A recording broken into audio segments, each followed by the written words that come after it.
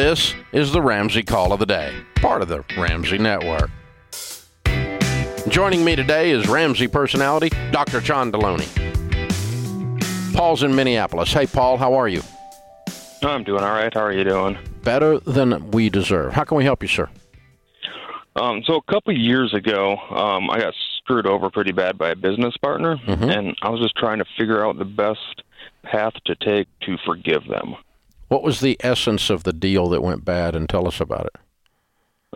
We had a construction company, and basically I didn't pay close enough attention to the finances. So a lot of money was spent out of the business account for personal stuff. And, How much is a lot?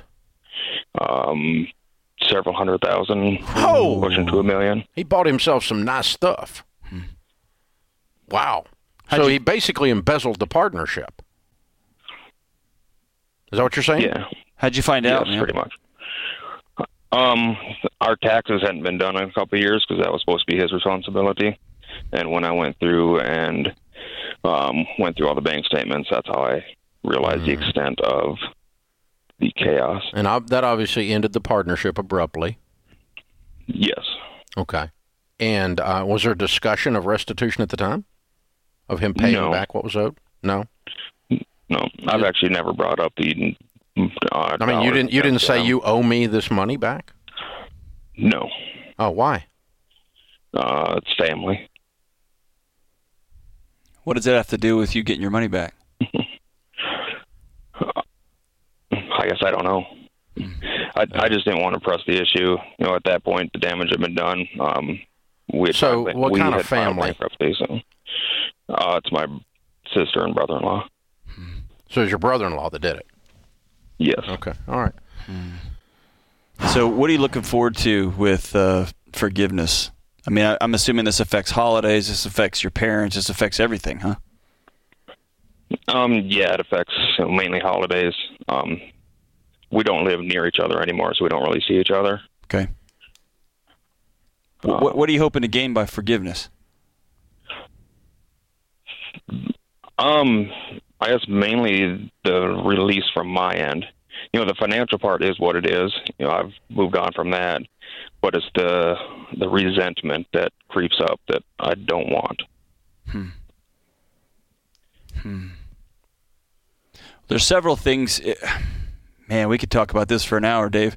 You go ahead and talk. No, you have at it, yours. I think there's a part of you that feels had, and I wish I had a better term, and if I had longer to think through it, I would use a kinder term, but you rolled over on yourself.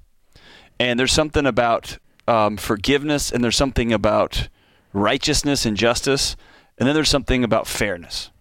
And whenever I have walked away from a situation, especially in the moment, that's often the right thing to do. Not ever circling back and having the conversation sometimes is hard because I get disappointed in myself. That I didn't X and Y and Z, and How mad are you at Paul? Yeah, I sense that in you. Very. You know, I could have stopped it at any time. So. Yeah. And for not looking over his shoulder and knowing what the books were doing and not being more involved, you handed it to him to do and walked off and didn't keep up with it. Exactly. Yeah, you're a little pissed at you. So I can relate. I've been there myself. Yeah. So the first person that you're going to have to forgive is Paul.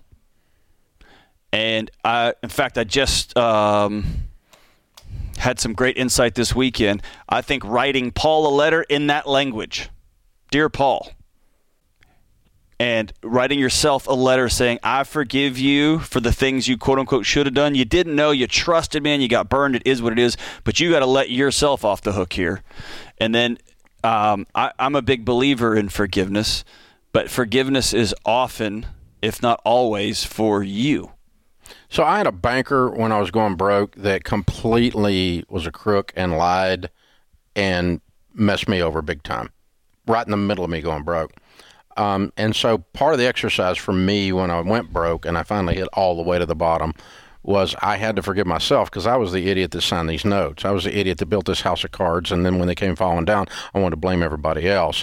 And so I spent a lot of time and effort just letting old Dave off the hook, because I always thought of myself as a pretty smart guy until I wasn't. And it shatters everything, right? And so, and then an extreme subset of that then that was very easy to do once I did that was let this jerk banker go, who's dead now, by the way. Right. So, I don't know why that matters in this conversation, but showed him, right? But yeah, I showed him, I outlived him, but I did not kill him. That's right. Yeah.